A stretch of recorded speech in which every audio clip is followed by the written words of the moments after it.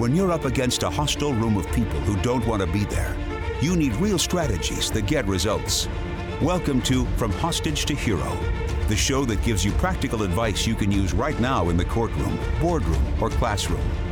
Learn how to move your unwilling audience to one that is invested in what you're saying, eager to participate, and engaged in the process.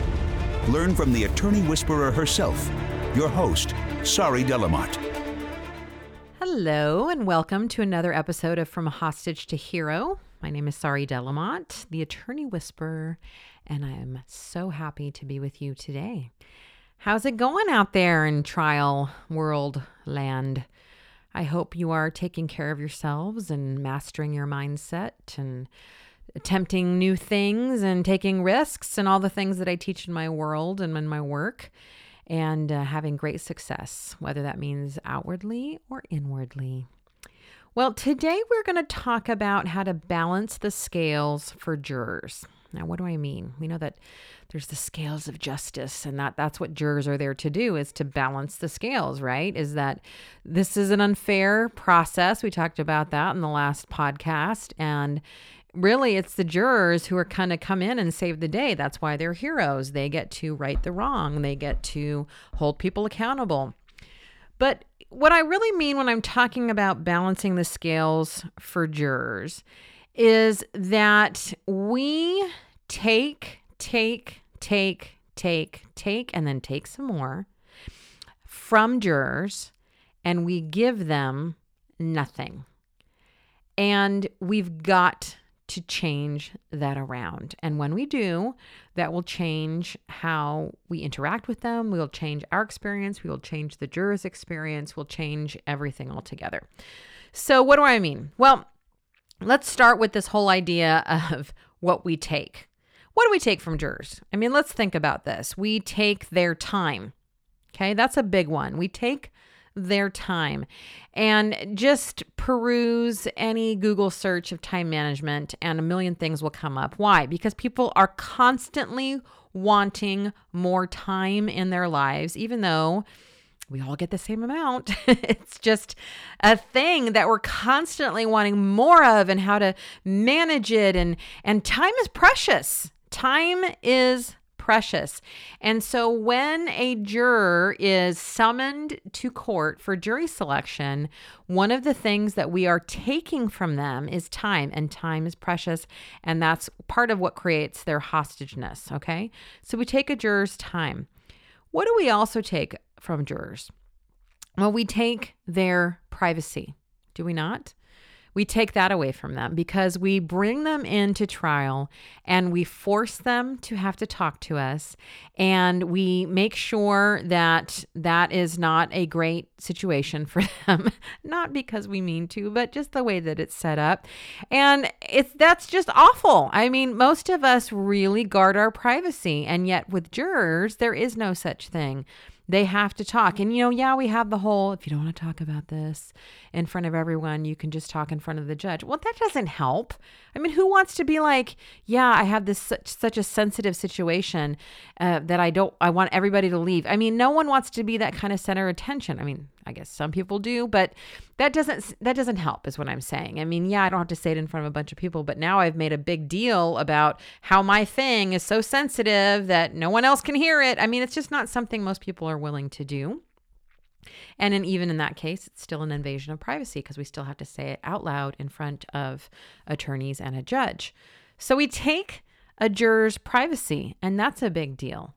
What else do we take from jurors? Well, as we talked about in the last couple of podcasts, we take away their sense of security in terms of that certainty piece, right? The status piece, in that they don't know what this is all about. This causes all kind of fear and confusion. And what are they going to ask me? And how am I supposed to answer? And what if I have to be at work, and how do I get out of this, and am I going to get in trouble? So we really, really mess with their sense of security in their day-to-day lives. That's a big thing that we take from jurors. We also take their patience. right? Our openings are too long and too wordy. We take way too long to get to the point in voir dire. We try a bunch of, not you guys, of course, not my people, but we take, we try all these manipulative gimmicks. We try their patience and we take it from them until they get irritated with us. Okay. We take their dignity. We treat them like cattle. We make them wait for hours and hours at a time. We take their energy, we drain them, and we make them sit in those seats now they're more comfortable now, than they used to be. But we make them sit for hours and hours listening to boring details told in boring ways by boring people. No offense, right? We take and we take and we take some more. And then when they finally get to us, we stand in front of them and we ask them for more. We say, please be honest. We say, please talk to me. Please give. And my question to you is, what the fuck are we giving jurors? What are we giving to them? Listen, people are only willing to give when they see what's in it for them and when they also receive something in return. I want you to think about, how can I give to jurors so that I can balance out the scales? Because we're in desperate need for that, my peeps. We've got to give jurors things before we expect or ask them for anything. So, a couple of things. Couple ideas for you of the things that we can give jurors. No, I'm not talking about gift baskets or glasses of wine, although I'm sure they would love one as we continue to go into an hour 40 million of trial. No, there's many practical things that we can give jurors. And one of the things we can give jurors is we can give them respect, okay? We can respect their time, first of all. We can get to the freaking point early and often, so that they understand that we're not there to jack them around and try to pretty them up and build rapport. I mean, let's talk about this whole idea of rapport building. Who is rapport building for? You've somehow convinced yourself that it is for the jurors. It is not. It is for you. It makes us feel better. It makes us feel like it's easier to talk. It does nothing for the jurors. It doesn't. Jurors don't need rapport. They need information. You've heard me say that many times. That's what they need. Rapport building is for you. It's not for them. So get rid of that idea that you're giving them something when you're spending all this time trying to build rapport, when all the jurors want you to do is respect their time from the very first moment. So do it. Respect their time. Be economical in your speech.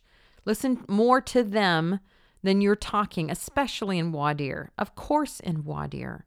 Protect their time. Respect who they are. And, when we're talking about respecting who they are, I mean, this really comes down to this idea of listening intently and with focus. We talked about that a couple podcast episodes ago.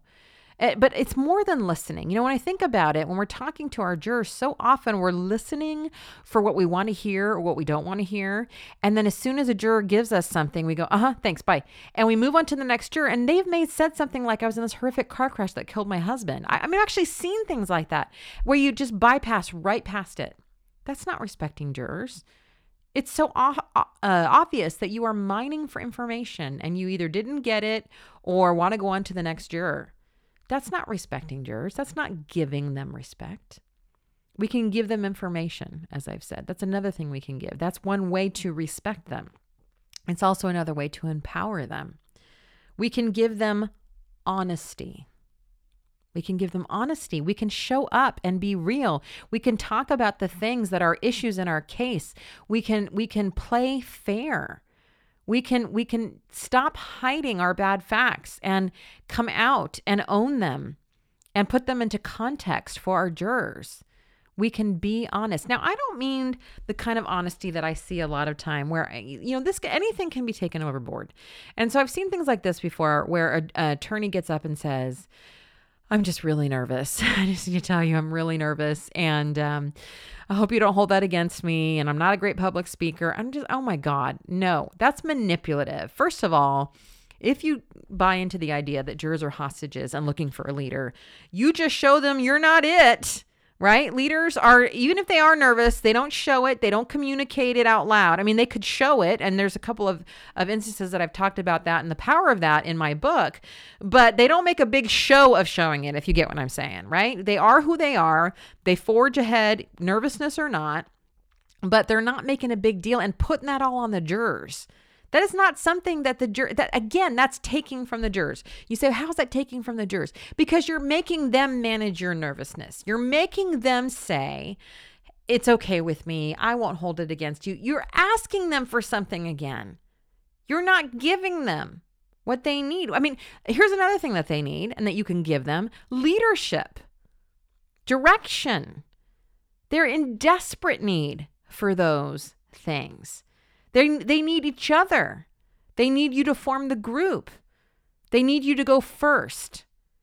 Stop looking at the situation in terms of how do I get, because this is what I hear all the time. How do I get jurors to fill in the blank? How do I get jurors to fill in the blank? These are the questions that I get from you all the time. How do I get? And my question to you is, what are you willing to give in order to get? If you want jurors to trust you, for example, you've heard me say this many times, you have to trust them first. And all y'all have such a hard time with that. But it doesn't make any sense other way, doesn't it? I mean, I had a client who I was talking to, and we were debriefing his recent win, which was great. And I was asking what he learned and what he didn't learn. And he said to me, this idea of trusting the jurors was really big for me. It was the first time I really went into trial and had that mindset after working with you. And I really think it made a difference. And I said, yeah, tell me more about that. And he said, well, it's kind of like, I travel a lot in my job. And if I was in my hotel room and my wife, who says she trusts me, called me all the time and who are you with? What are you doing? What? I would absolutely think she didn't trust me, even though she said she trusted me. Her actions would say otherwise. And I said, yeah. And in that scenario, how do you think you would react towards your wife after getting that she doesn't trust you? Would you pull closer to her or would you pull away? And he said, I'd pull away. And I said, that's exactly what it's like for the jurors, right? We keep saying non-verbally, I don't trust you. I don't trust you. Who's here to kill me? Right? Talk to me so I can figure out which one of you I can kill. And we give off this vibe of, I'm scared of you. Someone here is going to kill my case. And what do the jurors do? They pull away.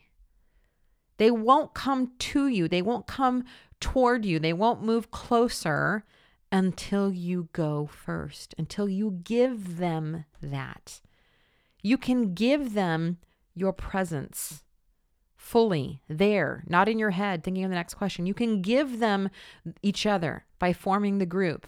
You can give them respect of their time and by listening intently and commenting on their human stories and thanking them for sharing and showing emotion in your face when they share something awful and not being so clinical about things. You can give them information, you can give them honesty, you can give them leadership, and you can give them direction. There are probably many other things that you can give them, but the point is, it's time to balance the scales. We take from jurors and we need to start by giving them. By the time they get to us, they've already been taken from so much that before you even start, you have to give back. You can't stand in front of them and ask them for more. They're depleted. That's why I suggest you do the Designed Alliance, where you say, listen, you get to choose whether you want to be here or not. I mean, yes, you may end up on the jury, but it's not going to be because of me. I want to hear who wants to be here, and I'll do my best to let you go. If you, after this conversation, you tell me this isn't a good case for me, you're giving to them when you do that Designed Alliance. I talk about this in more depth 2 podcasts ago, if you're wondering what I'm talking about with the Designed Alliance. But that's a gift that you give jurors. When you don't make voir dire about you and you go first and you come in there with confidence and leadership and direction, that's a gift to jurors. When you focus them on each other and looking and talking to each other and getting a group dynamic going, that's a gift to jurors. When you provide them with certainty and an issue-oriented voir dire so they know why they're there and what they're there to talk about, that's a gift for jurors. We've got to balance the scales. We can't keep asking things from jurors until we give first.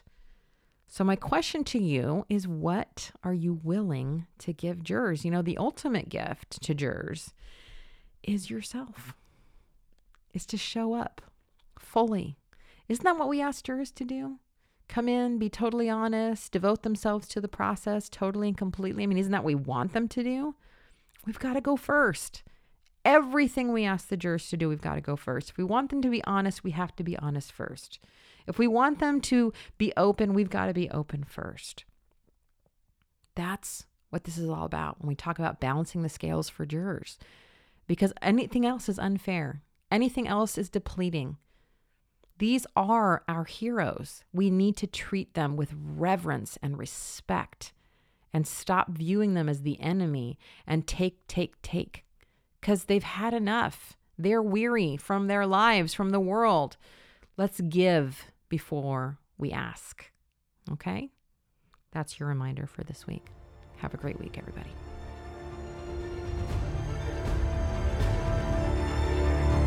That's it for this episode of From Hostage to Hero. But head to our website, saridlm.com, for other must-have resources from Sari Delamotte. Read the transcript of this podcast, watch trial tip videos, or download your free copy of Sari's article, Why Jurors Hate the Hobby Question. We're glad you joined us today, and until next time, remember that to lead a hostage to freedom, you must first free yourself.